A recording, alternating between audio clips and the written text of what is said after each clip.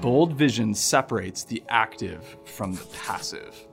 Had he not imagined sailing from the warm waters of a faraway port, Christopher Columbus probably wouldn't have made the 2-month slog through the Atlantic Ocean 4 times and landed on the wrong continent.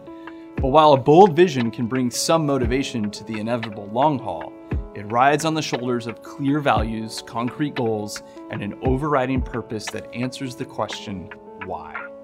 It's a fair question. Why do something? Why start a business, sell ice cream, or sail for an unknown continent? It all comes back to purpose. Understanding why means letting your purpose determine your values and then following those values to a clear, motivating vision of how you want the world to be.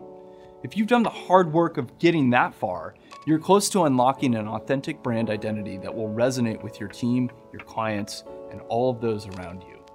And if you're still trying to understand your vision, that's fine too. If that's where you are, then start with your purpose and ask yourself what you really value. Your values are the things that you care about, the things that matter and motivate you. And when it comes right down to it, values are what ultimately determine your ethical stance as a company. For instance, your company might really value speed. If that's your value, then you're going to make decisions to try to maximize that speed, decisions which another organization might not take. A different company might value being accurate, and if that's also one of your values, you'll make the choice to be more methodical. Small companies often don't state their values because they're inferred from the founder and passed down over time. What we've found, however, is that while most established companies have a set of values, their stated values don't really express their purpose. Instead, lazy companies tend to copy values from others or to pick the most basic value which everybody can agree on. So we hear things like, "We value integrity," or "We value getting the job right the first time."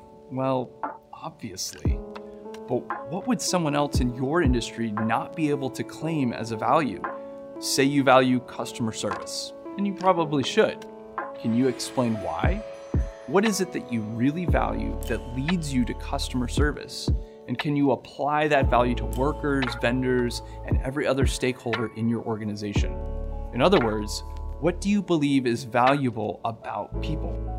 An authentic value is something you sincerely believe in, not to mention something you'll make a sacrifice for. If you get them right, then your values should be what makes people excited enough to show up to work every day. It should be what your customers respect and notice when they interact with you, and what permeates the whole of your entire company. And once you've got values nailed down, you're in a good place to cast a vision.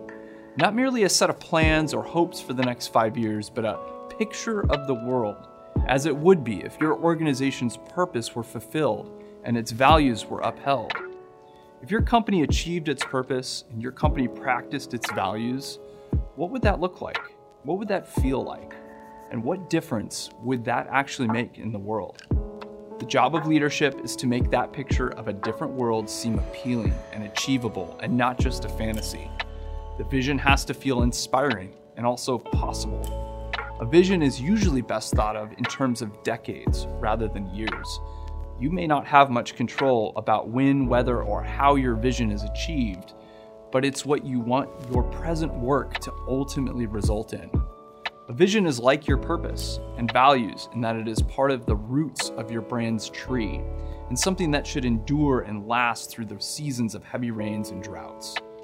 Translating your vision into something that you can actually bring about is the process of goal setting. Goals are solid steps that we can take in order to achieve our purpose and act on our values within a limited time frame. While goals need to operate within the constraints imposed by limited resources, people, and time, they should be driven by your vision, purpose, and values, not the other way around. This is essential when it comes to building your brand on an authentic identity. Building a brand on current goals is like building your house on sand. Companies that get stuck with temporary goals and no vision usually don't last very long. Or if they achieve their goals, that means they're done? It is important to be aware of your current goals because even while these shouldn't change your brand identity, they do influence your brand's current expression. A company can have enduring values and vision, but still need to redesign its logo as its concrete goals can change. What shouldn't change is its core identity. So it's not a bad idea to ask yourself, why are we making this a goal? Can you articulate how your goal is in service to your purpose? Or are your goals coming from short-term distractions? Maybe it's time to take a deep breath and reflect on your values and your vision. Some companies say their values out loud at every strategy session or ask for a feedback on how well they're advancing toward them. And when you look back at what goals you accomplished over the year, you can evaluate those 12 months in terms of how well they promoted your values. Lastly, if you have a pretty good grasp on your organization's purpose, values, and vision, you might need some help with expressing your brand in a creative and compelling way. At Resound, we call this fine-tuning, and it gets us excited.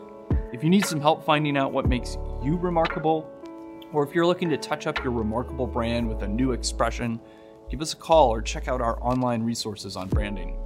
We love helping B2B companies, organizations like yours, fine-tune their remarkable frequency and share it with the world.